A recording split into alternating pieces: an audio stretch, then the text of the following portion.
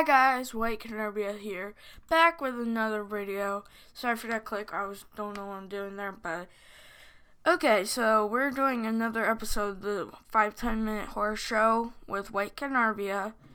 So let's get started with 3 more articles, because this is going to be another episode that is 5 minutes, and then we'll try and do a 10-minute one, but I don't know if I'll get bored enough.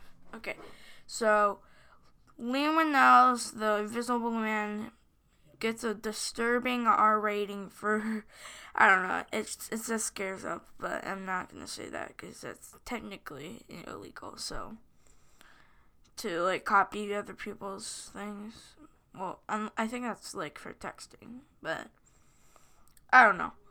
So Liam Winnell's The Invisible Man gets an R rating for strong, bloody violence. Okay, then. Here are my honest thoughts on this. I feel like it should get an R rating because, if it gets an R rating, that's, okay with me because I've seen plenty more brutal films. Like Us. Yeah, that was pretty good, but I don't know how Invisible Man will be. Speaking of Us, Elizabeth Moss is in this, so I bet it's going to be pretty good. Okay, next article. Slam dance horror film Sanzero gets a creepy trailer and it's exclusive. So, I don't know how good it's going to be. I'll have to look it up. It says it's exclusive, so I'm pretty sure it's going to get a pretty disturbing trailer. I'll do a reaction video on my channel about it, so yeah. So yeah.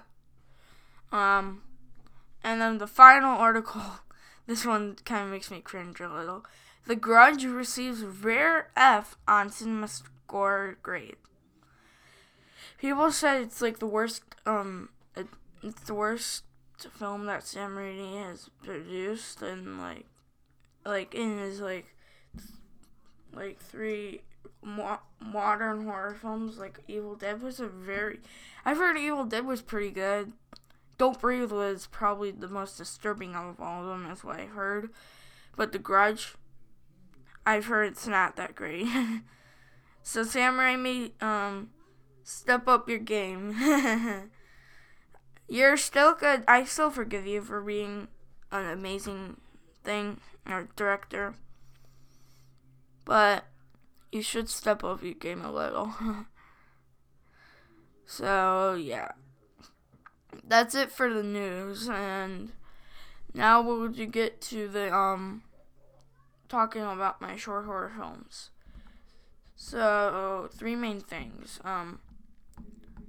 The Missing Friend 2. That's not going to be in production until after Haunts of YouTube Part 2. Okay?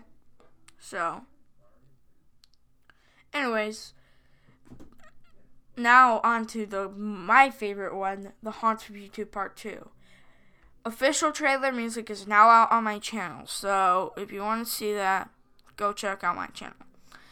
And now the third thing is who's going to be casting both of these films. I will not be in Missing Friend. I will be a hacker in Haunts of YouTube Part 2. But but the main character in both of them is Nathan Derrick. Shout out to him again.